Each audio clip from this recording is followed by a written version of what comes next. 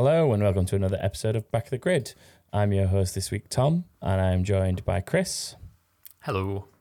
And a returning Stu. Hello, I'm back. We're all here. Back. All three of us. We're all here. Full quota for a change. You're back for what is probably one of the biggest podcasts so far this season in terms of there are 4 active sessions to discuss and a race preview to do.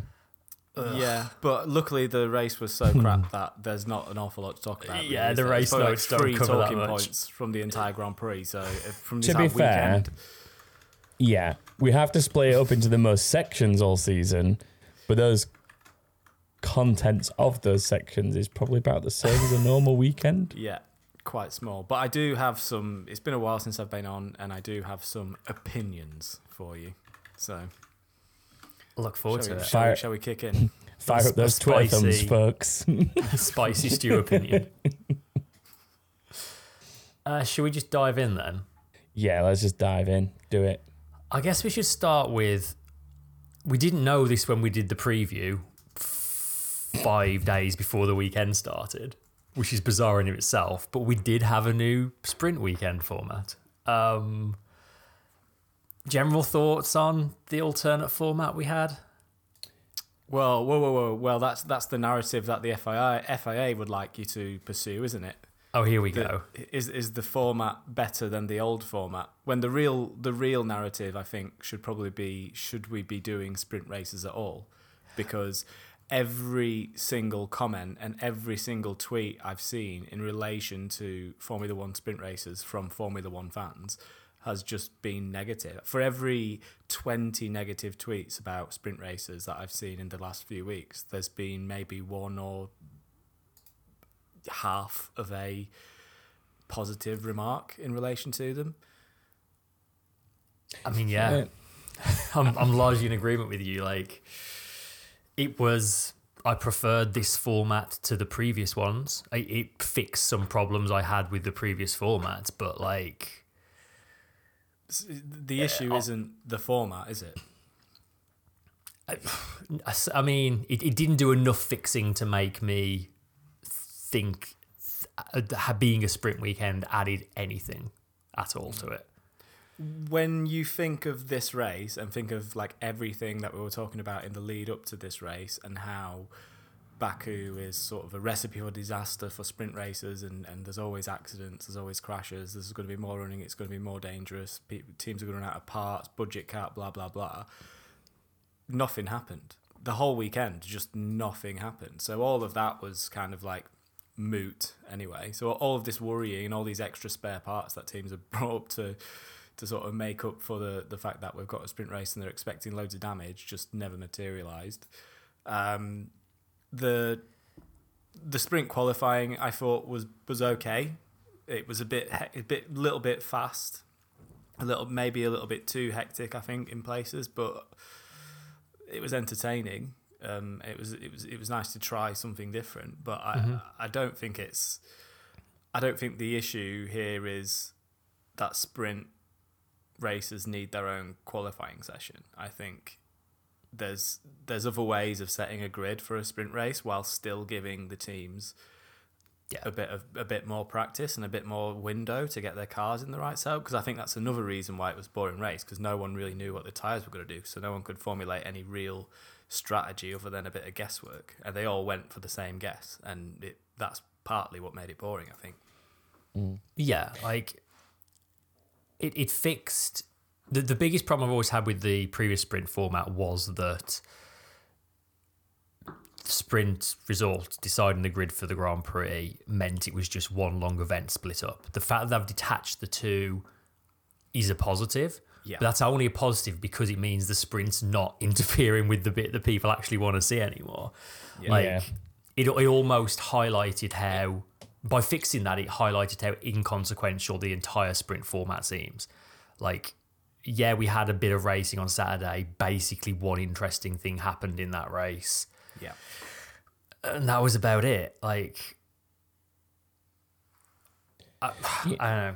I think there's elements of it that can lend to something interesting. Like, for example, doing the sprint shootout the way it was done you ended up with Albon qualifying 7th for that race, which in and of itself is like, it sort of shows that under pressure, there's, who's got some pace in that situation, if that makes sense. Like, I think there's definitely like glimmers of things that show why it could be a good thing, but it still doesn't feel right. And it just felt, I was sort of, at first I was happy with the fact that we might get like 4 sessions that were kind of driving towards points, essentially, because you've got, a qualifying session for a sprint, which has points, and then you've got a qualifying session for a Grand Prix, which has points. So there's like 4 really meaningful sessions for the teams. But then things like Logan Sargent not being able to make the race because of his incident in the sprint shootout kind of negates, well, why have that session if there's not going to be enough to... I mean, yeah, it's his fault for putting it in the wall. There's an element of that. But also, had it maybe been spread out slightly differently, like if you're going to do a quick fire session that works the way that did, why was that not the one on the Friday afternoon, evening, and then normal quali, maybe not before the sprint race? I don't know. Maybe it's because of the times that things take from an organisational point of view. Maybe. But because we've never had qualifying and a sprint race on the same day. But I think there's elements of, if you can time it right, that would make for a heck of a day. Like qualifying as a morning session on a Saturday and a sprint race as like a Sunday afternoon session with a essentially like a, I don't know, like a support, everything in the middle. Because at the minute, like supports are kind of scattered in between everything that happens on a Saturday normally, because you normally got FP3 and qualifying. So you want the sprint race after the Grand Prix? No, after qualifying. Oh, you said Sunday. I thought you meant... Sorry, I meant Saturday then if I said Sunday. Saturday, sorry. Yeah. Yeah, I think I like the idea, because that occurred to me, the idea of sort of doing sprint qualifying on a Friday afternoon rather than the actual main qualifying, because me it feels like the 2 main things for the weekend are Grand Prix qualifying and the Grand Prix, and those 2 things should be the things that you have most access to in terms of like tuning in or going to see the race weekend. And the only way that's going to be the case is if quali is on a Saturday and races on a Sunday. Everything else on a Grand Prix weekend should be substitute to those 2 events. Those 2 for me are the main events. Yeah. I get what they're doing. I get what FOM are doing. They're trying to make it so that there's meaningful running every single day that they're there. But to me, this almost makes Saturday kind of a non-day. Like Saturday has become so much less important as a sprint day, because yes, you've got 2 events going on that day, but that kind of like takes up then your whole Saturday, because you're tuning in the morning to watch sprint qualifying, then you've got a 4-hour break between that and the sprint race, and you just can't devote that much of your weekend to watch it. No one is going to devote that much of their weekend to watching sport. Like it takes up so much time. Like it means that you can't go out and do anything, or you could never go out and you couldn't watch qualifying and then go and do the rest of your day because you'd miss the sprint race. So yeah, it's ridiculous. Yeah. The mentality that is putting that weekend schedule together is the same mentality that wants a 23-24 race calendar. It's we will put stuff out there and people will want to watch it. And it's like, you've got to make it a product that people want to come and watch first. And like, they're very much putting the cart before the horse on that. I feel like there's a combination of wanting to have as many events as possible to appeal to as many different people as possible, while simultaneously not being that bothered about somebody that wants to watch them all. Does that make sense? Like, they're more interested in getting the new fans that might pull in from the new locations or the new snappier formats than they are worried about long-term people or heavily invested It's people almost like who want be to there watch anyway. everything and are going to get fatigued over it, basically. Yeah, the they've balance turned feels into- wrong. They've turned into a mobile phone network provider. They need a retentions team. Yeah, they give all the new customers all the good stuff, but the old Yeah. customers they just don't really care about. Exactly. Yeah. I think like a lot. So I was wondering why why so much of the feedback from fans in comment sections on websites to articles and on Twitter and everywhere else is so negative. And I think like what it kind of boils down to is there are in Formula One, I would say there are probably three main sets of stakeholders, right?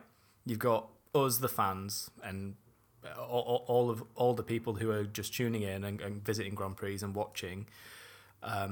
You've got FOM, and then you've got the teams and drivers, and it's impossible to keep all three of those well, it's kind of FOM's job to make sure all three of those parties are happy, but they seem to be only really worried about keeping themselves happy at the moment. We as fans, and it's probably the teams as well, look at Formula One as a sport and entertainment, but not. We look at it as a legitimate sport. FOM look at Formula One from a totally different perspective. Formula One, FOM don't see Formula One, as far as I can tell, FOM don't see Formula One as a sport. They see that as a pure entertainment business. And if your business is entertainment, you're not really interested in. They're interested in the business. That's what they're interested in, the money that the business is going to make and having a healthy business, right? So think of it this way: if you were an Apple trader and you had 22 crates of apples every year that you had to sell, and inside each of those crates is an apple as your product. So imagine like a Grand Prix weekend, and an apple might be a ticket, or it might be a VIP ticket, or it might be a signing event, or it could be, all these little peripheral things that go on around qualifying, race, practice sessions and stuff. If you're that business owner, and if you can take some of those apples and put them in a separate box and sell them separately to sponsors, to other people, then you're going to make more money and your business is going to be more profitable and more effective. And that, for me, is why FOM are just completely ignoring everything all the fans and teams are saying and just steamrolling ahead with this awful idea. I genuinely don't see the point in sprint races. I think they're a waste of time. I'd be interested to know the line, though, between FOM and the FIA as to how much of it is FOM's decision and how much of it is the FIA's, because for them to be able to to dish out points for the sprint race, for example, that must be FIA sanctioned. So there must be somebody sat at the FIA that's either helped come up with this with them or signed it off. So I don't think it's just one entity that's solely to blame. I think it's the pair of them. This is one of those where the line is really blurred. And yeah, I suppose the teams to a degree. The teams had to have agreed to this format change as well. Yeah. I do agree with what Stu was saying. Interestingly, actually, those of you listening a couple of weeks ago when Elizabeth Blackstock was on, she was talking a little bit about a similar thing in relation to F1's approach to America, and actually an article she wrote on that subject went live today. It's well worth a read, and it's saying much the same thing. It's just like the approach is trying to just be all things to all people and make as much money out of as many things as you can, and just kind of alienating the sport and the people that want to watch it in the process. It's just a stinking money grab. And the most creepy, perverse thing about the whole thing around sprint races for me is the way the broadcast teams are just fluffing up like it's this amazing thing. Like that is such what an amazing thing. Sky Sports yesterday. I mean, I don't really watch it on Sky Sports these days, but yeah, even yesterday they were all sort of hamming up how great it was to do a sprint race, how great this new format is. And like I said, the narrative isn't is this format people better just than see the old straight through it. format? Yeah, then exactly. The narrative is, should we be doing this at all? And that's getting pushed to one side now because we're doing it in a slightly different way. And also, you know, it just feels like there's a North Korean dictator running Formula One for everyone to be sort of just towing the line the way they are, as though it's not, you know, this is brilliant. It's the equivalent of the "this is fine" meme, isn't it? Everything's it really around is. the puppy and this is fine. Like that's it's genuinely creepy. It really, really made me really uncomfortable watching that commentary and that that feedback towards the weekend when everything I've read for the last few weeks from any fan, any commenter, I'm reiterating a little bit now, but anyone who's had anything to say about it seems to have only had negative things to say about it even before it even happened. It's like everyone could tell this was going to be a bad idea, and now it's happened, and guess and what? It wasn't a great thing to see. And we're going to have a nice, normal Grand Prix weekend next weekend. Are we? It's in Miami. Well, it's in Miami. It's not really normal. It's not really that normal. It'll in terms of structure, it will be what we're used to seeing, and there'll be breathing space, and there'll be sort of time for the teams to work on their cars and to think. I think like the reason Albon, you mentioned Albon a moment ago, the reason Albon did better in the second qualifying session in the sprint shootout is because they probably understood the car a little bit better by that point, and they were able to set it up properly to give him a chance to qualify where that car should be. Yeah, I mean, there's an element of both sides, isn't there? There's that, having a better understanding of the car because you've had more running time in it, combined with that opportunity that it being so fast-paced can bring.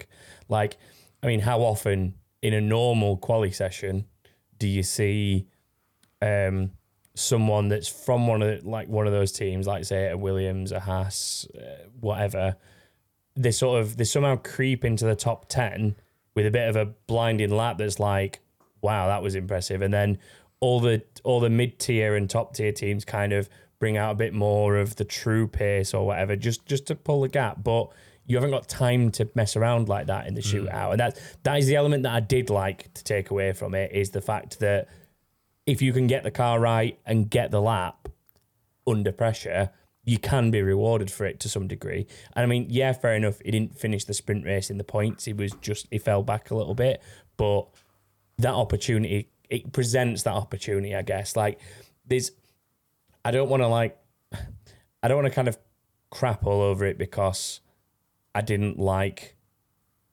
it in this one scenario. Like, I think there is something there, but I don't know, I think it's just got to be thought about a little bit more rather than deciding that the way you're going to do it 4 days before the event or whatever it was. Yeah. That was kind of almost evident in the way that things played out, I think, more than anything. That caused my other big problem with, and I'm aware we're just complaining a lot here, but like, it's a thing that needs to be complained about, I guess. The other problem with it being such a late decision is that everybody had the standard tyre allocation. So suddenly they double the number of competitive sessions with the same tyre allocations, which meant that come the Grand Prix, which should have been a two-stopper, the second everybody realised overtaking was difficult, they all just extended out and did a one-stopper. And that's why we had a really dull Grand Prix. They managed to detach the sprint race from the Grand Prix and yet still manage to have it kind of ruin the Grand Prix, which is... Well, it's still intrinsically linked, isn't it? Because they didn't have any extra tyres. They didn't, if you don't give them the resources that they need to be able to run these races, then this is what's going to happen. They're going to have to take resources away from the main event. And that's absolutely... that should not be happening. It doesn't make any sense. I think proper planning going into it would have at least made things slightly better because you wouldn't have stupid scenarios like that. Just give them all an extra set of mediums. That's all it needed. Yeah. But because the decision was made 4 days in advance of the event, it's impossible to achieve. Pirelli can't be expected to just produce all of these tyres. I guess we should talk about the one real interesting thing that happened in that sprint race, which was the Russell and Verstappen contact through turn 2 on the opening lap. Even Verstappen, that I thought was fairly innocuous, but yeah, go on. Yeah, I mean, Verstappen made a big deal out of it. I mean, it just looked like a lap 1 racing incident to me. It was pretty much.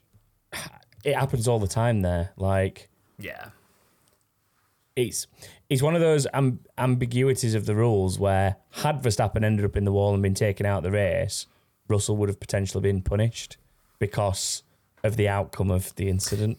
But because maybe, but I think Max carried on fine, it's gone down the way.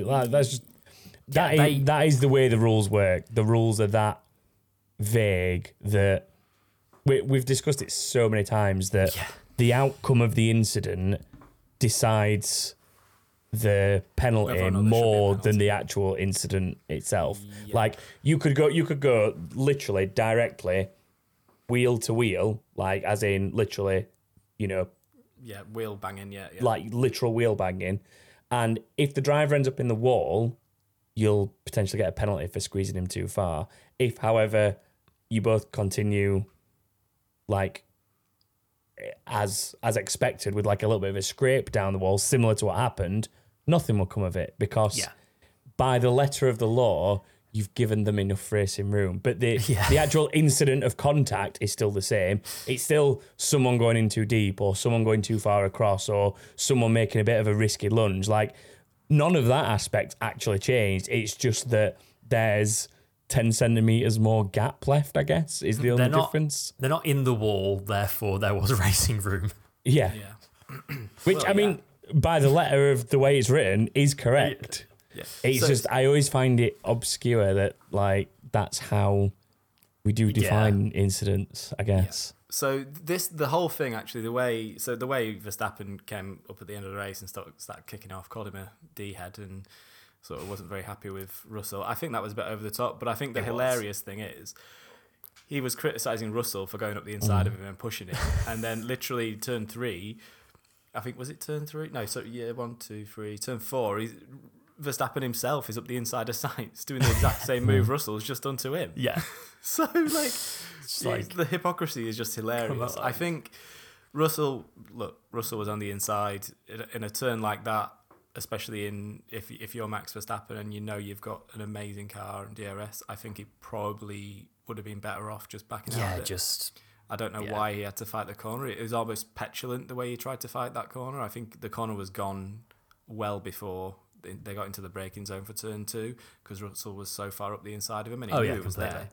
So he knew it was there because he left room for him. Russell did understeer slightly, but that's the risk. If you're going to try and hang it around the outside of someone, that is the risk you're taking, that they may well understeer into you. So, it's not just about your position of your own car, it's your awareness of what might happen with the car on the inside.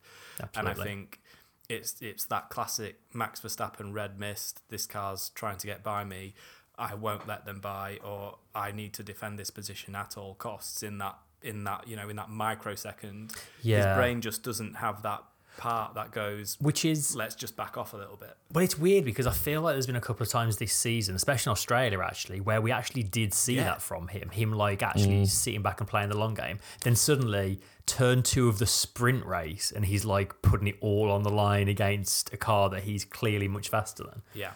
A little bit strange. Weird. It did lead to one of my highlights of the weekend, which was on, where have been Sunday morning, I guess it will have been, where basically any teams that need to repair damage to cars from the sprint race for the Grand Prix have to show an FIA delegate, this is the damage, this is the part we want to replace. And it was a picture of a Red Bull mechanic and an FIA delegate looking at the side pod that had the hole in it, and the Red Bull mechanic just had his hand through the hole in the side of the car, there's the problem, this is the bit we need to replace. My hand shouldn't be able to be inside the car there. Can we replace this part, please? That was good, I like that. Should we talk about the race itself?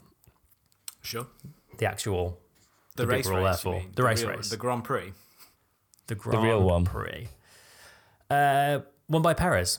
Well, Perez won both, actually. Won the sprint and the Grand Prix. Obviously, he gained the lead when Verstappen pitted just before the safety car that De Vries called, which meant Perez and Leclerc could pit under the safety car and jump Verstappen. It's easy on paper to be like, oh, he got quite lucky there with the safety car, but like he still had to hold Verstappen off for 38 or so laps. Yeah, and it was more. I was just going to say, he still needed a defence. Oh, absolutely. It was when everybody else had then pitted under the safety car, he still worked his way back into third. He was literally behind Leclerc, wasn't he? So also, it would have been, there was plenty of time for that to be defended for. Yeah. So not only that, he was about to overtake Verstappen anyway. Exactly. Yeah. Well, they called Verstappen into the pits precisely to stop him being overtaken by Perez, because that would upset baby Verstappen, wouldn't it? If his teammate goes past him, you don't know what's going to happen in that situation. So they just he kind of forced the issue, hadn't he? Yeah. Because Perez was quicker. Perez was quicker all weekend. Yeah, there's no doubt about that. He all this talk of he got lucky, even Christian Horner's been at it. And he was a bit lucky with the safety car. There's no look about it. It was quicker. It was about to overtake him anyway. Yeah. They pitted him. And then, there was a safety car, which Red Bull probably, there's no way they could see that coming, I don't think. I think I read they had, from De Vries first stopping, they had about 25 seconds to decide whether to pit him that lap or not. So it was a very marginal call. It was obviously the wrong call in hindsight. You can forgive them for making the call. I think it was the riskier call, but I think they were so worried about them crashing into each other into turn one that they decided to just go with it. I think that's the case. If Perez had been 6 or 7 seconds back at that point, they probably would have left him out for an extra lap to see if the safety car. But Perez was about 4/10 behind. And we've seen Verstappen in turn one at Baku against his teammate before. He went up he brake tested Danny Ricciardo. Oh, that's a stretch, mate. That is a big old stretch. Steve's poking the bear again. How are your calves after stretching them out like that? Come on. That's. I think there's a question related to that in the inbox, actually, if I remember rightly. Is there? Okay. We'll get to that. I also think if that hadn't been a safety car and they had have carried on at racing speed, I think there's a good chance Perez would have undercut Verstappen anyway. Yeah, no doubt there as well. Verstappen had just wrecked his tyres by that point, and Perez, unsurprisingly, was just cruising along like they were box fresh. He was absolutely the faster of the two of them for most of the weekend.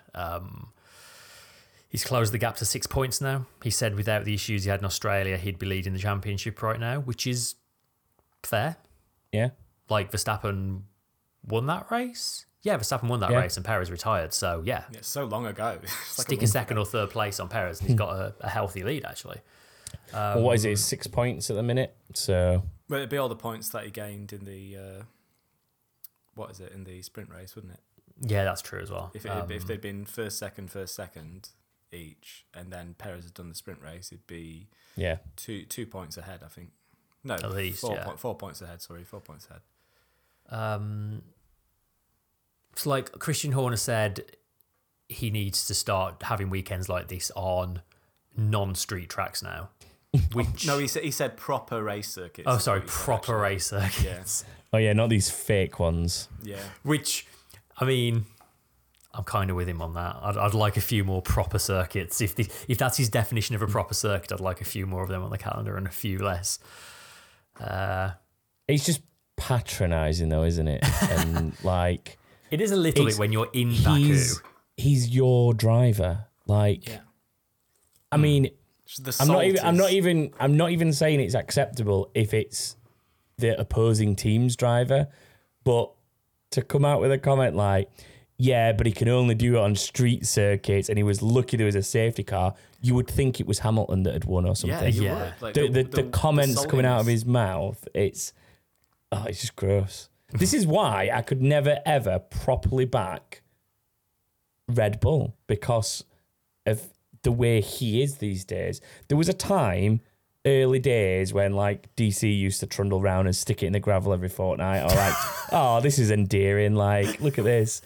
But these days, I just could not properly, like, I could back a driver like Sergio. I could bring myself to that. Like, if, say, Lando somehow ended up there, like, I could muster that to continue supporting Lando, but I would never, like, be able to truly support that team ever, while ever he's like that. And that's the mentality. I've done a lot of mental gymnastics over the years to detach Red Bull drivers from Red Bull as a team and manage to support them separately. Yeah. I mean, there's so many good drivers, though, that you fall can't victim deny to it. that. We've talked about it so many times. Like, and it is really easy to support the drivers when you think about it, because some of the better drivers on the grid that have really good fan bases, or had, because one of them's not there anymore, but it is like people like Ricardo. Perez has still got a really good fan base. Huge fan base. Sainz has a really good fan base. Like, irrespective of the fact that they've had to go through the Red Bull system to get to where they are, they have their own fans that basically, once Red Bull are done with them, the fans will move along. But I don't think Red Bull really care about that, do they? They just care about the numbers of the titles. They don't care actually they do care who brings them in. They do care who brings them in very much, but it has to be the right driver for Red Bull. Winning the title is not enough for Red Bull. It has to be the driver they want to win the title, which I find strange. I think just let them race, especially this season. It would be really sad. It'd be a real shame if they did start doing things to properly disadvantage Perez later on, and if it swings too far towards Verstappen, because they really ought to have. It's between those two, I think, this year. Right now, it looks like it's between those two. Yeah. So, Definitely. Yeah. Do you think this is the start of a proper championship push from Perez? Do you think he's got it in him right now? Well, I mean, we talked about it briefly before this run of races, and like I remember saying that these are the races where he needs to turn it over, where you've got like Baku we've just had, Miami coming up, which is a street circuit or a car park circuit, whatever you want to call that. Formula E circuit. got you got Monaco coming up, and then in between all that, you've got Emilia Romagna, which is like, it's not a street circuit, but it's still quite narrow, and it makes it more difficult to overtake. So there's definitely elements of that kind of vibe, but that's like a good run of 4 races for Checo, in my opinion, that he could potentially come out of leading the title. And I would kind of love to see how Red Bull deal with that as a whole, to be brutally honest with you. I would too. I really hope we get to see it. Yeah. I mean, what would be really interesting is if that did happen and then suddenly a couple of other teams caught up and were in the mix for wins. Then you'd have, I mean, the more these two take points out of each other, really, the better it is for the championship and for all the other teams. Because if someone does, develop into the mix, then they might be in with a fighting chance of being a factor, towards the end of the season. Especially if Red Bull aren't going to be developing as much as usual. So yeah, that's what I'm going to say. Red Bull are going to run out of CFD and wind tunnel time before everybody else. So, the pack are going to catch up. Whether it's quickly enough, probably not. There's a lot of races, though. There's a heck of a lot of races. We're not even a quarter of the way into the season. We're in May, and we're not even a quarter of the way into the season. It's true. We've done 4. Yeah. Should we talk about some other teams? Quick maths. Ferrari. It kind of looked like Ferrari found some pace, but I suspect it was mostly just Leclerc's really good at this track when he's not crashing. Because he managed to sort of do both this weekend, didn't he? Yeah, I was about to say, he did crash though, to some degree. He was pole for the sprint and the Grand Prix by almost 0.2 over the nearest Red Bull both times. Obviously didn't have the race pace for them, but he managed second in the sprint. Obviously Verstappen was a bit wounded. And then third in the Grand Prix, ahead of both the Mercedes and Aston Martins, who have been generally faster than them for the previous 3 races. Frederic Vasseur kind of downplayed it. He said they have brought some updates. They've made a sort of a big important choice in terms of their technical direction that is paying off, but they're still not where they expect it to be. He also said like a B car, a proper B spec car was never on their radar. They just are understanding where the car is and bringing small updates so they feel like they go in the right direction. It's kind of hard not to see the 8/10 gap between the two Ferraris in qualifying, though. It was like night and day between the two drivers. Sainz kind of also ran, didn't he? He wasn't really anywhere. Oh, they did manage to hold Hamilton off for the entire race, which was good going. I mean, there's a bit of a sort of obviously very difficult to overtake suddenly at Baku, weirdly. And difficult to follow, I think, as well nowadays. Like, again, like it comes back to the changes that they've made to the cars this year. And I think now it's very clear that it is a lot harder to follow than it was last year. So they absolutely need to update the regulations and do something about that, because you can't... The whole purpose of the regulations was to make it easier for cars to follow so they could race better. And if we're getting... if we're at a circuit that's got probably the longest straight, maybe the longest straight on the calendar, or one of the longest effective straights on the calendar. I guess it depends where you count it as being straight from, doesn't it? Yeah, I mean, I'm counting it from flat out sections, definitely. Longest flat out, probably. Yeah, I mean, it is even following, it's flat out. So if they can't get close enough through that final corner before the flat out section to get an overtake done down here, then there's something gone badly wrong with these regulations, because, like I say, the whole point was so they could get through corners close to each other, so they could mount an attack, ideally without DRS. And we're a long way from there, aren't we, right now? But then they also shortened the DRS zone for this year's race, and obviously overcorrected with that. So bit of a bit of a miscalculation there. I think that combined with, I think the changes to the regs, but leaving the DRS alone, would have probably actually played out all right in the long run. But you've got the problem with, you got the changes to the regs, which have made it a little bit more difficult to follow, as we've just been mentioning there, and then also shortening the DRS zone just kind of made DRS a little bit pointless. I mean, there were some teams struggle more than others, definitely, but it sort of made it a little bit pointless. Red Bull were just fine with that length of DRS. I think you could have made you don't need DRS when you're first and second, though, do you really? Well, no, you had to. Who cares? Verstappen had to overtake Leclerc, didn't he? And as soon as he opened DRS, Leclerc was just a sitting duck. There was absolutely no defence you could possibly mount, because the DRS is so effective on the Red Bull. So they've overcorrected because they were worried about the Red Bulls being able to overtake too easily. But by doing that, they've made it literally impossible for anyone else to overtake using DRS. So then we're into the realms of, well, what's the point in DRS then? Why are we going to have it if we're not going to give them the space to use it other than Red Bull? So I'm going to keep us moving because we've got a lot to cover. Quick word on Aston Martin. Seemed a lot close between them and the Ferraris and Mercedes.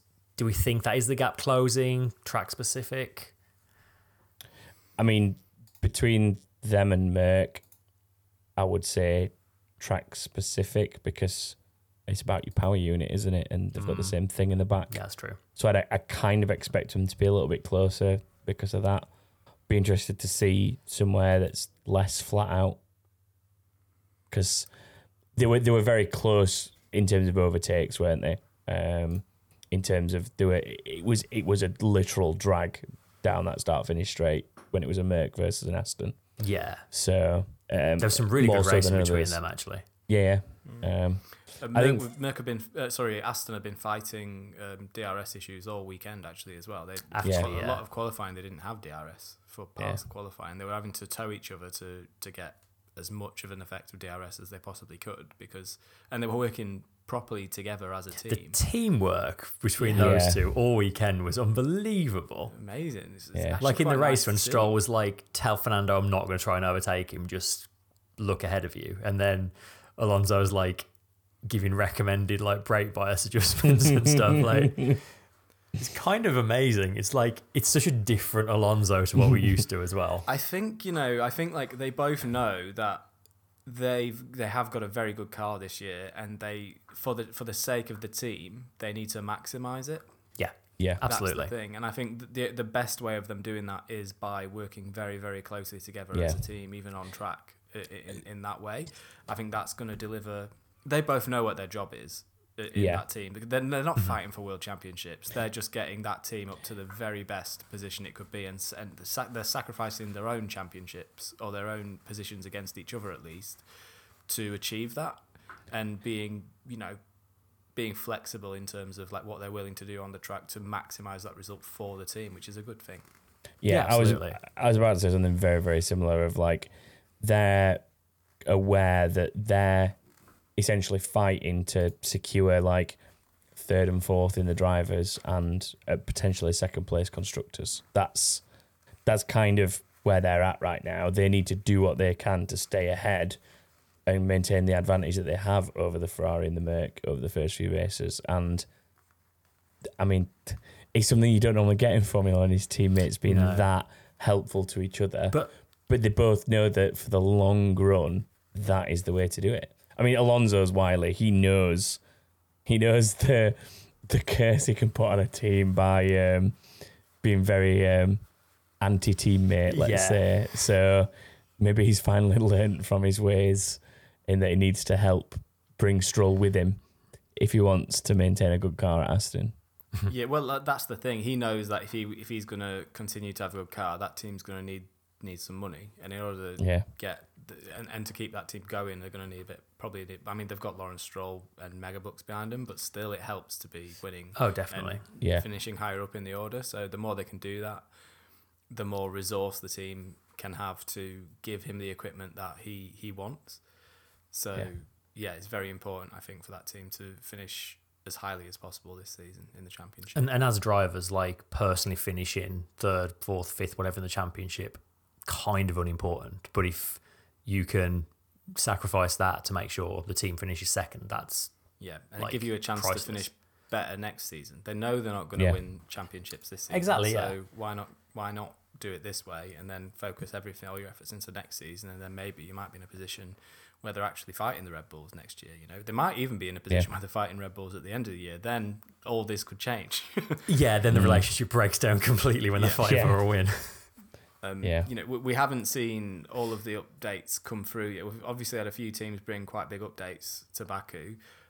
Once we get to, I think, Spain, there's going to be Imola. Sorry, there's going to be another raft of updates. And maybe a load more for Spain. So I think it won't be until Spain that we really know how things are going to properly pan out this season. This is, we're still in that sort of baby stage, first quarter of, yes, right now it looks like Red Bull are going to wreck the joint, but I think given some of the steps forward that we've seen already from some of the teams, like McLaren had a really, really good. They looked to have a decent car. Norris performed very well in qualifying, both qualifying sessions. Floor update for Norris, wasn't it? I think. Yeah, so most significant thing. You can see that like there are big steps still to come with these cars, and again, that's another one of these things that's got Christian Horner even saying, we're looking over our shoulder. We need to make hay while the sun shines, because it's possible that other teams could update their cars and bring heaps and heaps of performance where Red Bull have kind of maximised already what they've got. So they just don't have the wind tunnel time to do it. Or the wind tunnel time to achieve it. Yeah, so it is. Make no mistake, it is going to be very difficult for Red Bull to develop that car to its full potential. Yeah, as fast as the other teams. So I think I'm quietly confident. Actually, we're not quietly confident, but I have faith that not all is lost for every team this season. I think there is still a chance that people could bring themselves into the fight and be a threat, maybe even for the championship by the end of the season. I think it'd be silly to write Ferrari or Mercedes off, or even Aston off at this point. I think if we're going to get anything in terms of excitement in the championship fight, it's going to be like the summer 2009 when Brawn won everything in the first half of the season, and then everybody caught them up and just kind of chipped away at their points lead and didn't do it fast enough. I think if we're going to get anything, it's going to be that. But yeah, I don't know. We'll see. I live in hope. Yeah, it is very much a faith thing and not an expectation. Yeah, exactly. Not the expectation, but all hope isn't lost, is what I'm trying to say. Like it. There is a chance. There's an outside chance that people could bring it back still. So yeah. One you already mentioned, McLaren and their new floor upgrade. Norris said that basically brought them back up to where they should have been at the start of the season. Although it only really brought small gains in Baku, it's going to be better off in Miami, where there's more sort of medium speed corners. So good signs for McLaren, moving in the right direction. And again, it shows you what kind of a step a team can bring. This is why I'm saying what I'm saying. Yeah, absolutely. The gains are there to be had. And I mean, Piastri did well to even make it through the weekend. He was really ill in the lead up. Yeah, I think he said something like he had like 2 slices of toast all week or something. Yeah, all weekend. Grim, savage. Yeah, it must have been awful that. I want to quickly talk about Nick De Vries because we're 4 races in now, and there's a lot of articles on the internet already talking about him. I think the weekend he had has obviously sped this along a bit. So he crashed in qualifying. He was slowest in sprint qualifying, had a collision with his teammate in the sprint, crashed out of the Grand Prix. It's been a pretty torrid start to the season for him. He's also in the slowest car on the whole grid, though. He is, but then you look at what Yuki Tsunoda's doing in that car. I don't know. Yuki Tsunoda's got a year's legs on him, though, hasn't he? He does. Yeah. I just think that easiest. those points he scored for Williams back in Monza seem a very long time ago right now. They do right now, but they've got to develop that car. They've got to make it better. They've got all kinds of stuff going on in that team that's making things difficult. I think probably for the drivers. I think Tsunoda's, got a year under his belt. He's a lot more comfortable. He's had the guidance of Pierre Gasly the entire time he was at AlphaTauri. And yeah, I think it's unfair to 4 races in to dismiss a rookie like this. I know it's the Red Bull family and it's the Red Bull way, but they've brought him in from outside the Red Bull family. So I think he needs probably a little bit more time to shine. He certainly needs, a bit more development in the car to allow him to do that. Yeah. I think the thing that disappoints me most about it, though, is when it's at a circuit like this, like if there was, in theory, anywhere that would suit someone that's been racing in Formula E for the last 3 years, this is the kind of circuit that would. And close walls and 90-degree corners. Yeah. There's a lot of it that is essentially kind of clumsy understeering or whatever and judgment with walls. And that's what's disappointed me personally. I mean, like, I agree with you, Stu. It's early doors and whatever, but I think what I will always take into account is that he's been around a long time. He's not like a true rookie of sorts. Like someone like Logan Sargent has not competed at this level whatsoever until this season. Nick De Vries has had practice sessions, even race sessions. He's been in what is quite an aggressive Formula E series. I mean, yeah, the cars are very different, but in terms of close quarters combat and walls either side of you, like, he's well versed in that sort of stuff. And he's raced places like this in kind of F2 and F3 for a long time as well. So I think that I've got more, let's call it leniency, I guess, with Logan Sargent making mistakes than I have with Nick De Vries making mistakes. But I would also say talk of getting rid of him from the team is way too soon after 4 races. Yeah. I mean, if you look back at Schumacher this time last year, had split 2 cars in half and no one was talking about him. Exactly. Well, they were, but... he lasted an entire season after that. So I think exactly. Like, be fine. Talk of getting rid of him is a little premature, but I can understand. Like, I mean, I'm disappointed. I thought I'd see a lot more from him.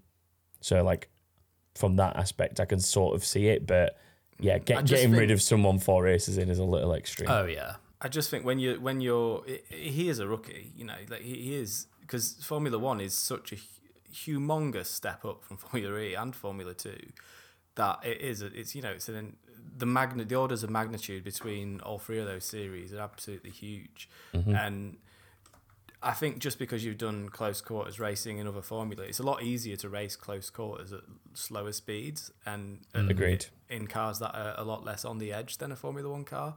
I think this particular Formula One car is probably a bit more on the edge than maybe most of the other Formula One cars on the grid as well. So to be a rookie, and he is a rookie in that position, I think is a very, very difficult position to be in. So I don't think it's fair at all to be too critical of him, even though he has won. He's won a world championship with Formula E, but there's obviously a lot of work to do from his side of the garage still to get him used to that car and to get that car into a place where it's usable for him. I think that's the issue. I think there's probably a fair few drivability issues with that car if it's lacking downforce. Well, I don't disagree with any of that. I'm going to say right now, I don't think he gets a second season at AlphaTauri. I think I'm happy to make that call already. Genuinely. And again, I think if he was with a different team, I might not think that. But yeah, it's the team is being with in the Red Bull program, knowing how many drivers they've got on that. Like, if you watch, I can't remember, it was F2 or F3 I was watching recently, and literally like a third of the grid has got a Red Bull livery. Like the amount of young drivers I've got coming up, I just can't see a world in which he keeps that seat. They got 3 or 4, I think, in Formula 2. Speaking of Formula 2, just really quickly, Oliver Behrman, the British driver. He's like come to life. Yeah, speaking of drivers that like Baku. Yeah, a star is born in Baku here. Like he won the F2 sprint and the F2 feature race, qualified on pole for the feature race as well. Yeah, amazing. Well done, Oliver Behrman. Keep your eye on him. Part of the Ferrari Driver Academy, if I remember rightly. Yes, he is. Yeah. So watch out, Sainz. Yeah. Don't be silly. Ferrari don't promote junior drivers. They ship them off somewhere else to be forgotten. Yeah. Watch out, Hulkenberg. Yeah, maybe.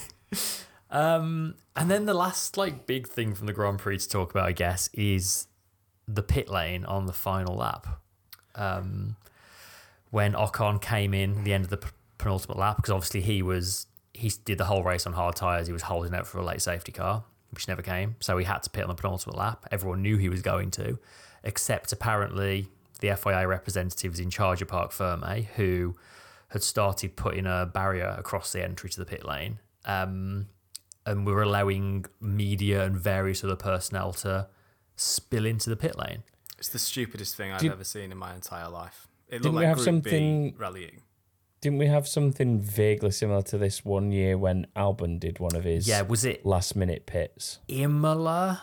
I want to say it was Imola last year, and he did the same thing. We've referenced this race before and got it wrong between both of us, Chris. Constantly get it wrong. I'm pretty it's sure I'm happened before. Yes. I mean, it's just inexcusable, isn't it? I don't know if you... So I wasn't watching on Sky, but I've seen a clip since of it happening on Sky, and they were talking to Ted in the pit lane at the time, and he was watching it unfold in real time, just saying, there's people in the pit lane. Why are they there? Ocon's about to come in. Everyone, he was getting really panicked because he was obviously thought he might be about to watch something awful happen. And it's just we literally had the stewards calling the FIA to an investigation after the race, which is always a sign that something's gone very wrong. Bizarre. Yeah, so bizarre, completely inexcusable. And I've seen people being like, oh, it was obviously an honest mistake and it's an easy thing to not have happen again. But as you say, Tom, it already has happened before. Yep. Not quite this badly, but But also, how the hell does it even happen in the first place? Just wait until the checkered flag and then do it. Yeah. Then let people out. That's all you have to do. At the very least, wait for the last car to pass the pit entry to start their last lap before you start doing it. Here's a thought, though. I thought everyone went back into the pits. Oh, is it? No, it's. This is the bit between where everybody's parked up for Parc Ferme and the rest of the pit lane, isn't it?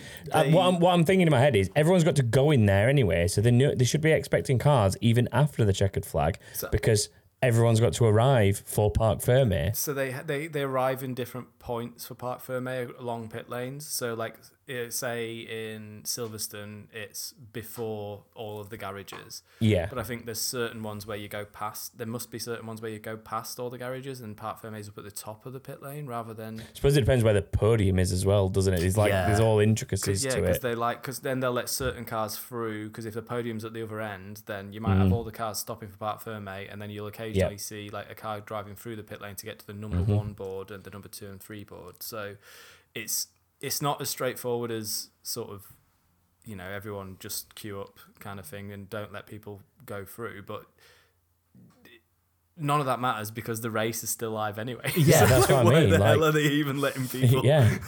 It is still a live racetrack, and the pit lane is part of that.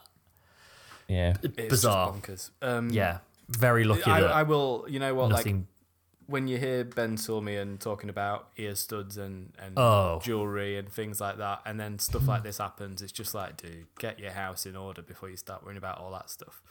Like, seriously. ridiculous. I can't remember. It was the guy who used to work for Aston I was Martin, literally just trying to find it. Matt Bishop, who used to be the sort of communications guy at Aston Martin. Yeah, very good Twitter account, by the way. His, if you're looking for someone to follow, is very, very good. He tweeted it, and he hit the nail on the head. Like, you can't be imposing these kind of like nitpicking sanctions on drivers when you can't even run an event safely. Like, it's just ridiculous. I'm trying to find the exact tweet, and he was tweeting a lot about the snooker, it seems. Oh, the snooker was so good. The snooker was better than Formula 1 this week. Snooker was definitely better than the Grand Prix. Did you watch it? Bits of it. Oh my God, it was amazing. Yes, so Matt Bishop, he tweeted, message to Mohammed Ben Sulayem, we'll have absolutely no more footling nonsense from you about trivia such as Lewis Hamilton's nose studs till you've got the FIA's race safety house in order. End of. Which is couldn't have fantastic. put it better myself. Yeah. I tried to put it in the same way. I didn't do it justice. So thanks for reading the tweet. Right. Driver of the day. Perez, easy. I'm going to say move on. I'm already outvoted, but I'm shouting out Yuki Tsunoda. Qualified at 8th. He pitted before the safety car, so lost out. Still fought back to 10th in what is arguably the worst car on the grid. I think Tsunoda is having a very good season in a very bad car. I think every race now he's finished 10th or 11th, which is pretty good consistency. In the slowest car, that is amazing. Yeah. I don't know. I don't think he'd had points yet because it was. I think he'd been 11th and 12th basically on a couple of occasions. That me and you had him around there in his predictions for that reason. Last race he got 10th, didn't he? Oh no, maybe he'd got a point. I don't know. The average was about 11th. Yeah. So yeah, he's always been there or thereabouts. He's always been on the cusp. So there is that. But Perez. Yeah, I'm happy to say it is Perez, but I just wanted to give my shout out to Tsunoda because I think he is quietly having a very, very good season. Move of the day / weekend, maybe.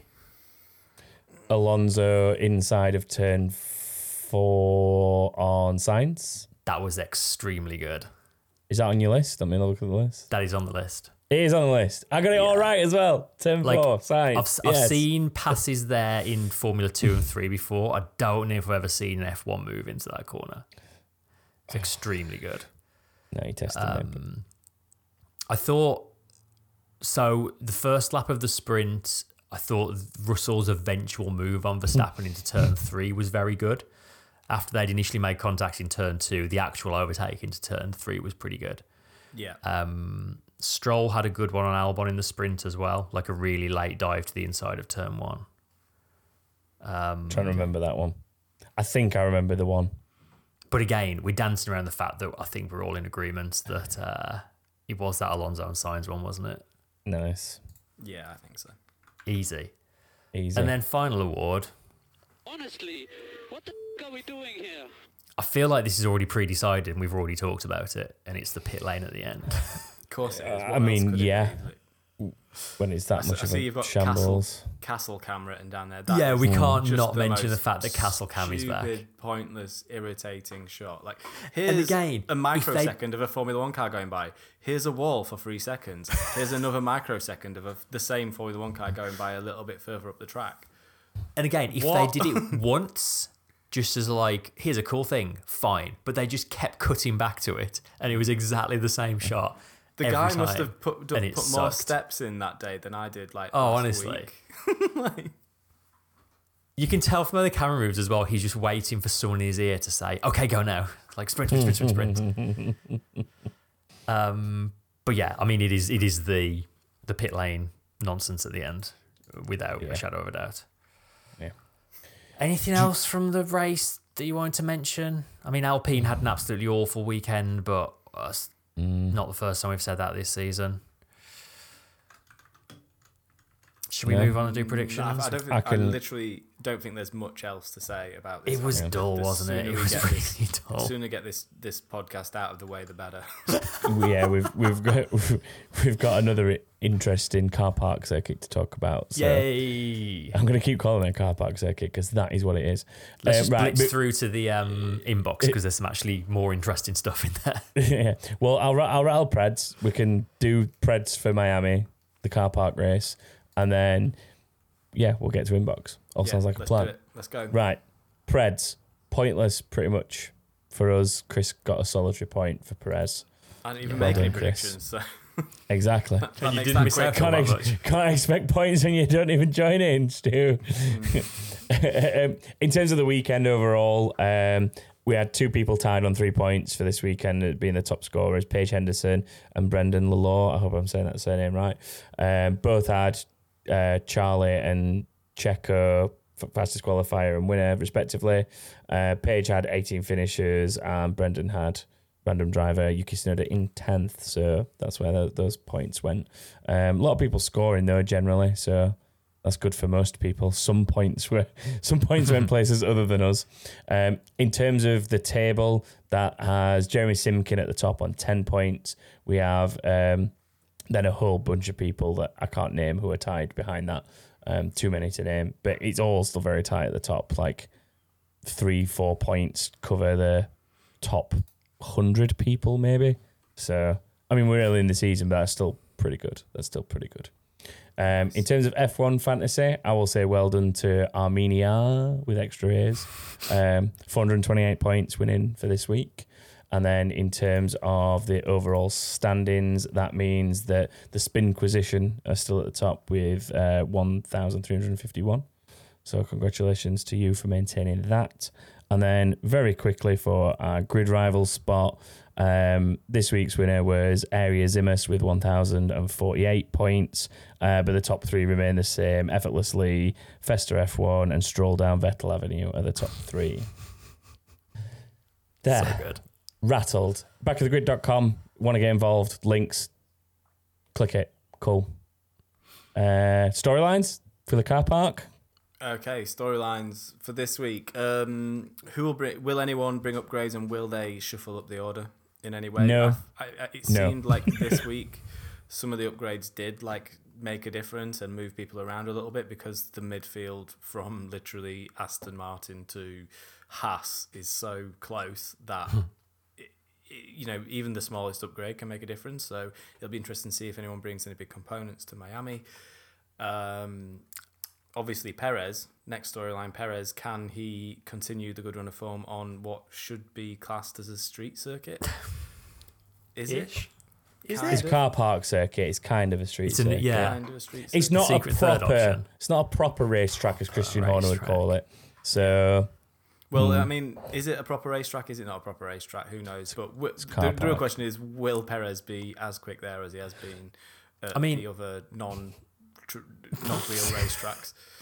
They've got actual water in the marina this year, so I don't No. know if that makes it. Yeah, it's a car park with a puddle now. It's just a big above ground swimming pool. It's just a big swimming pool. Strange. Very strange. Speaking of strangeness, I'll do one more storyline for Miami. We'll just do 3. How weird will it be this year? Last year, it was something. So yeah, I'm excited for this one. Another thing that we'll come back to in the inbox, and there's clearly stuff that we don't know about yet, and I'm concerned. But should we do some predictions? Let's attempt. I'm going to put it out there, right? Just to make life easier for everyone and get this over and done with. I'm going to go Perez. I'm just putting it out there. I'm doing it. Sorry, Checo fans. I've just ruined your entire really Miami have. weekend. But Perez. Chris, care to take a shot at the double? Oh, we're doing 2 in 1 now. Unless you two want to go tit for tat. That's No, fine. I'll do a double prediction. I'm gonna be boring and say Verstappen for the win. Okay. I'm gonna be interesting and say Alonso for fastest in Q3. Ooh. Okay. How about you, Stu? I'm going to go Leclerc fastest in Q3, and I'm going to go with my head and say Verstappen for the win. Okay. I like there's a nice mix there. I like My that. heart says Perez, but my head says Verstappen. Okay. First DNF. I'm sorry to draw on you after you've just done that, Stu, but I'm going to go reverse this time for first DNF. Nick De Vries. I mean, yeah.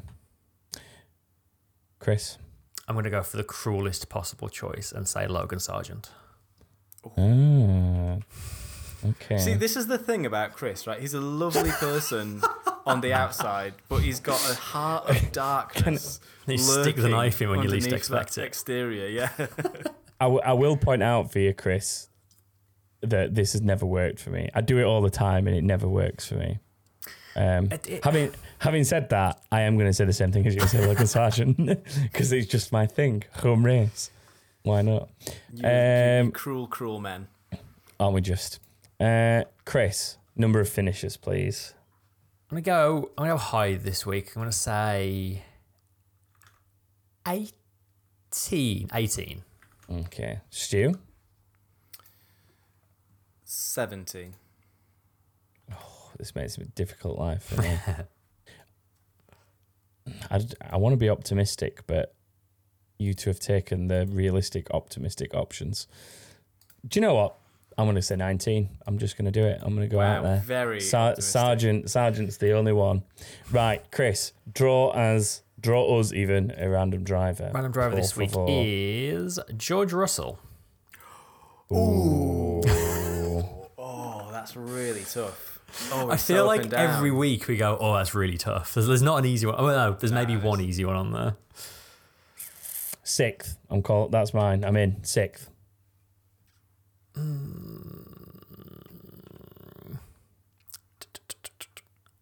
I'm letting you decide between you. I'm letting one of you pull the trigger. I'm going to go 7th. Okay. I had a bit of slowdown as I was saying that then. I'm going to say... one of those sounds right. Who am I going to copy?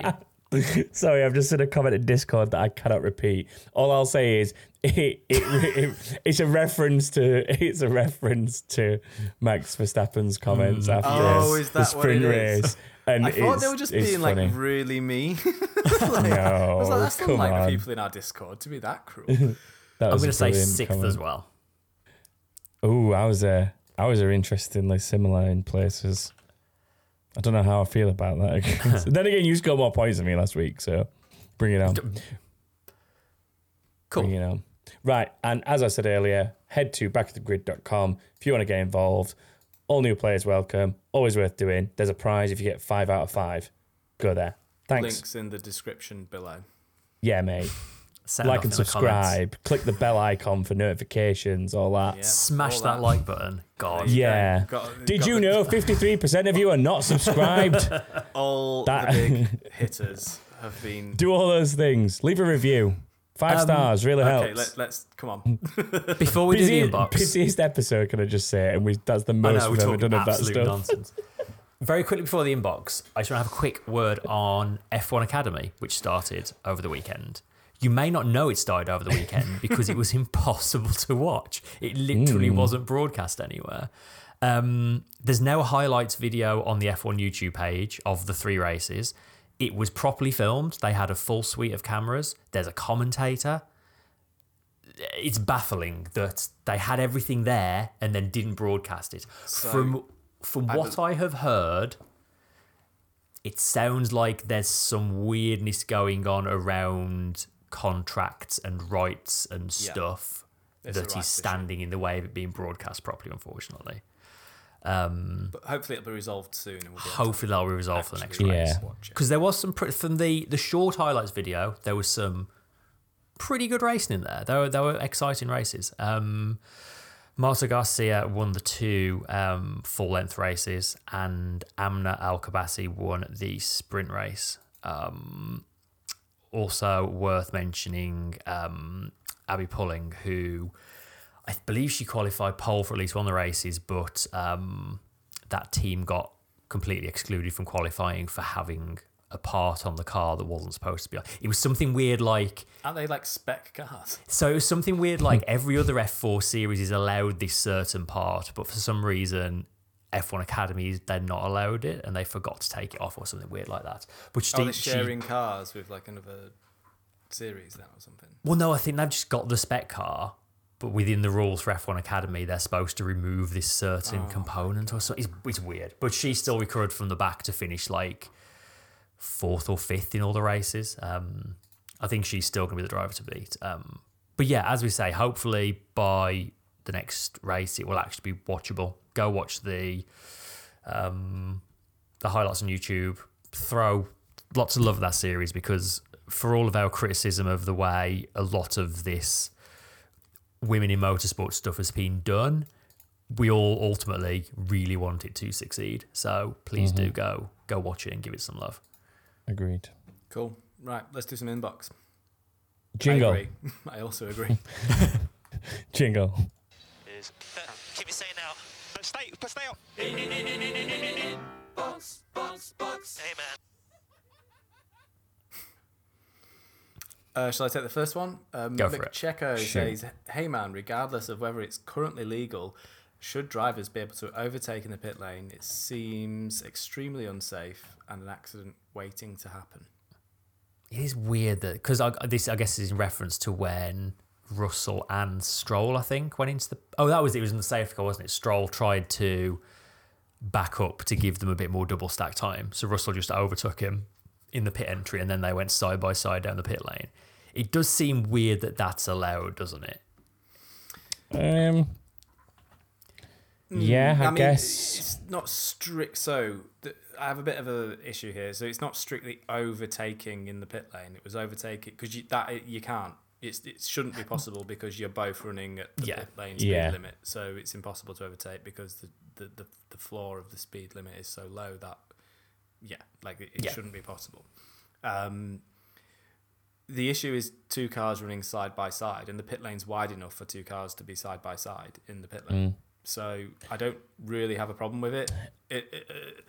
So long as the car on the inside has to pit, his garage is before the driver on the outside. Yeah. Because then if you want to get into your garage, you're going to have to drive a brake, and then are you getting in trouble for him? Is the driver on the inside going to be in trouble for impeding the other car? Probably not, because the other car would have had to have been going slow for the chasing car to have drawn level.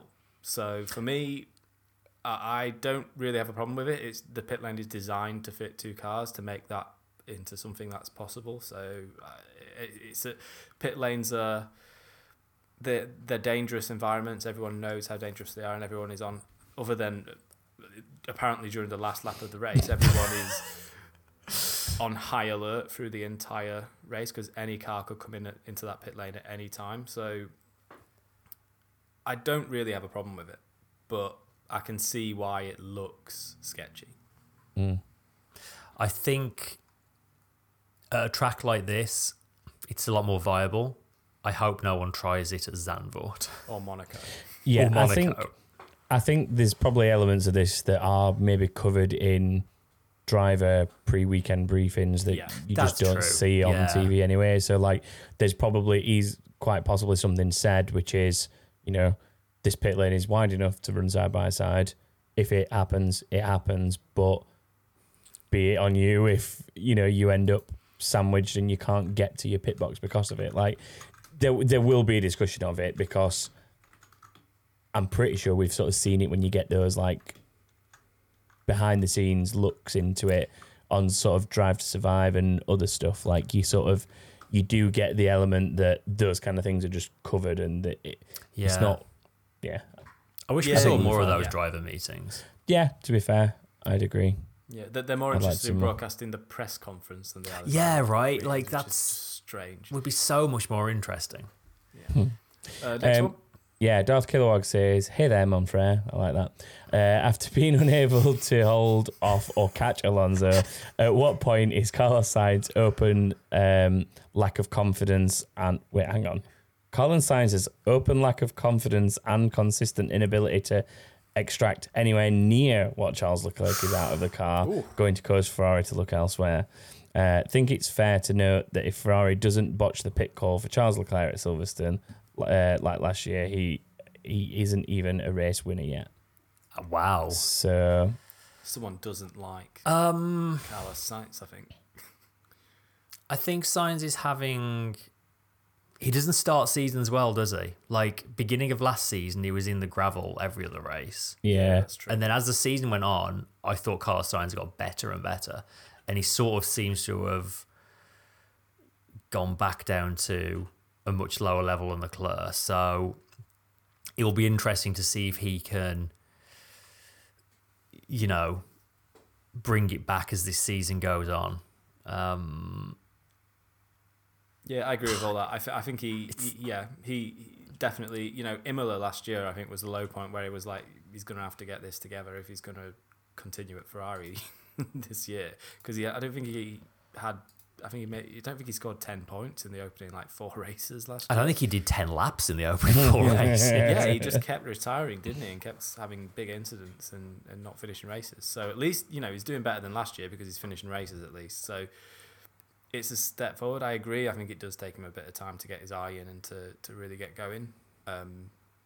Hopefully in the next couple of races, something will click and he'll pick it up a bit. Hopefully. yeah.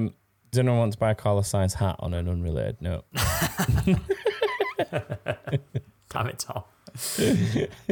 Next question from Jeff. Ciao, amigo. In homage to McCheco, Discord person. Discord. I struggle to give Discord name who he is there. Yeah. You will know his name from the inbox and the Discord. And an honest question. How do you compare Sergio's talent to Max's with this car? He really does appear at many tracks to at least be on par with Max, if not, as shown over the whole weekend, to be much better than him. Do you think he may have a shot at the championship this year? Is it too early to say whatever Red Bull driver wins in Miami will win the World Drivers' Championship? I think it is too early to say. I think this time last year we were saying similar things about Sergio Perez. It was up until I think Monaco, where things started to tail off after Monaco. I think for Sergio Perez last year, and there is sort of logic to the statements that Christian Horner has been making, that he does do very well at street circuits and not necessarily well at more traditional circuits. It's the politer way of saying it. I would like to see, my heart says yes, he's in this fight, but the jury's kind of out. We need to see how he does. I think if he's battling well at Spain, if he can beat Verstappen in Spain, then I think he'll be able to fight, as long as the car doesn't develop. Because again, last season the car developed out of the window for Perez into the window for Verstappen as well.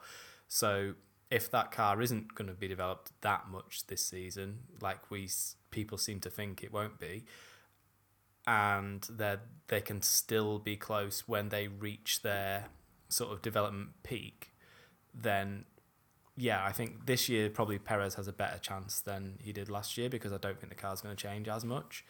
And I think if he's on a par with him in Spain, then he'll be able to fight him anywhere. Yeah. I'll certainly say this is the most confidence I've had in the other Red Bull driver beating Verstappen since Ricciardo. By some way, actually. Yeah, I think that's fair. Yeah. Maybe he's getting driver coaching from Daniel Ricciardo now. Daniel Ricciardo's a Red Bull driver. Imagine. Not He's just there on the pit wall with his cap pulled really low snug. yeah. Did you see that reminds me? Did you see Lewis Hamilton was at British Touring Cars recently? Was he? I think it was it at Donington? I think his brother was racing. We've only had that one round, so yeah. Yeah, and he turned up to watch his brother racing with massive puffer jacket with the hood up and a balaclava. So literally all that was visible was his eyes, and he just had a day out of British Touring Cars, and no one knew he was there. What a legend! That's So amazing. cool. That's so cool. Imagine like seeing that guy and being like, "Who's that guy with the mask on?" And then like a week or two later, being like, "That was Lewis Hamilton." What? There's going to be so many gutted touring car fans, isn't Oh there? yeah. Next one from Stephen H says, "Hello podcasters. Red Bull performance aside, why could no one pass anyone this weekend? Did the ride height changes or whatever they changed for this year take us backwards?" Yes, I think they have. I think that has happened. Yeah, I think in short that is the answer. Yeah, we've sort of been hinted at for a few Floor weeks, height. but yeah, I think Floor height, not the ride height. yeah, the So floor lovely. height, they've sort of broken the new regs a little bit. Also, as we said, they shortened the DRS zone, which also had a big effect. And then again, not having any tyres left for the Grand Prix meant they were kind of all just trying to stretch the tyres out to the end, which also, it was sort of a perfect storm to have no overtaking as a track, which normally has quite a lot of Loads. overtaking. Yeah, Yeah. they managed to ruin what should have been a really good race by not giving Botched it. like we said earlier, Yeah. by not giving the teams the resources they need to run a race weekend. And which is Absolutely. why I would call the sprint race weekend an abject failure. Or flip side to this whole viewpoint, it's the unpredictable race, right? You can't predict what's going to happen because it's just crazy. You could never predict that nothing would have happened. They'd have had no tyres in the DR. You could have not predicted that bit. So maybe that's why they did it, to maintain the unpredictability. Maybe. They've double bluffed us. Yeah. Anyway, moving on. Wes says, "Hey man, 2 words. Grid spectacular. Discuss. Apparently they extended the pre-race grid time in Baku by 10 minutes and will do so in Miami for a grid spectacular." Did anyone notice this in Baku? Like any other pre-race stuff? No. I literally, because there'd been so much Formula One on and I've been watching F2 as well, I just tuned in for the bit that I care about, which is the race. The red Yeah, lights because going out. Yeah. I watched it late, so I just like scrubbed through to the race start, so I didn't see any of the preamble. But When there's that much going on all weekend, are we cares? supposed to watch every bit of preamble? Like, who on earth is watching all of that? So here's an interesting thing that I was thinking about when we're talking about it higher up that I'm just going to kind of circle back to, right? We're talking about how loaded this was and how it's like impossible to kind of watch it all like in real time. And I was sort of thinking to myself, well, this is exactly why I watched most of it like back to back. So like I basically saved the shootout and the sprint race and then I just watched one straight into the other, like on demand afterwards because of what I wanted to do during the day. And then same with Sunday, to be honest, I watched it not live. And I feel like weekends like that, I used to be the person that would always have FP1 and 2 on in the background whilst I was working on a Friday. Wouldn't be able to pay full attention, but it was always kind of there. I'd always have the Ted's notebook thing up after qualifying and I'd watch what Ted had to say while he walked up and down the pit, do the same after the race. I'd then go and watch like the F1 equivalents with everyone from the F1 team, which is like a combination of different people that do it over different times. But like driver interviews, yeah. yeah, I'd watch everything at some point over a weekend. This is one of the first weekends where I've watched kind of the bare minimum of I've watched the 4, like let's call them live sessions, and that's it. That's all I've watched. Yeah. And this is the first time in years I've done that with a race weekend. It's and I think that is returns, an man. element of it. Yeah. It's like, it feels like the more they're throwing at you, the less I feel like I want to watch any of it. It's like I just want to watch some race cars. Like, I don't need all of this. Stop trying to throw more of it in my face. Just let me watch and stop the and good stop race car pretending. stuff. Stop pretending that I want it as well. That's the other thing. Like, stop shoving it down my throat like it's something that I really love and that I can't get enough of. Like, yeah, I can't get enough of Formula One races. I can't get enough of like an actual Formula One race. But all this flim flam that they're throwing around either side of it and trying to do what they're doing to a race weekend is just not working for me. Just give me Formula One as it should be. Give me a proper Formula One weekend. And I think the irony is if they're doing it to try and appeal to someone who is a more casual spectator or somebody newer, they're probably going to turn them off quicker by it being confusing.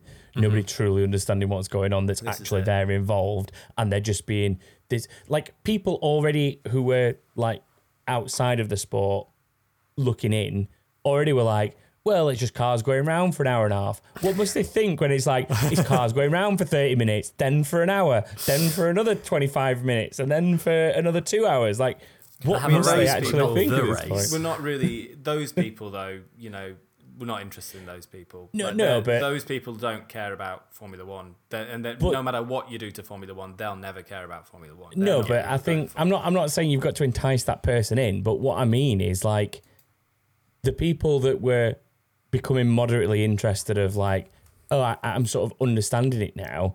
The people it's you're just like, yeah, it's like somebody watching The Mandalorian and then you force feeding them the entire original trilogy followed by episode 1, 2, 3. You've got to watch all 6 of these in order right now because you've watched it. Like, it's but not in episode order.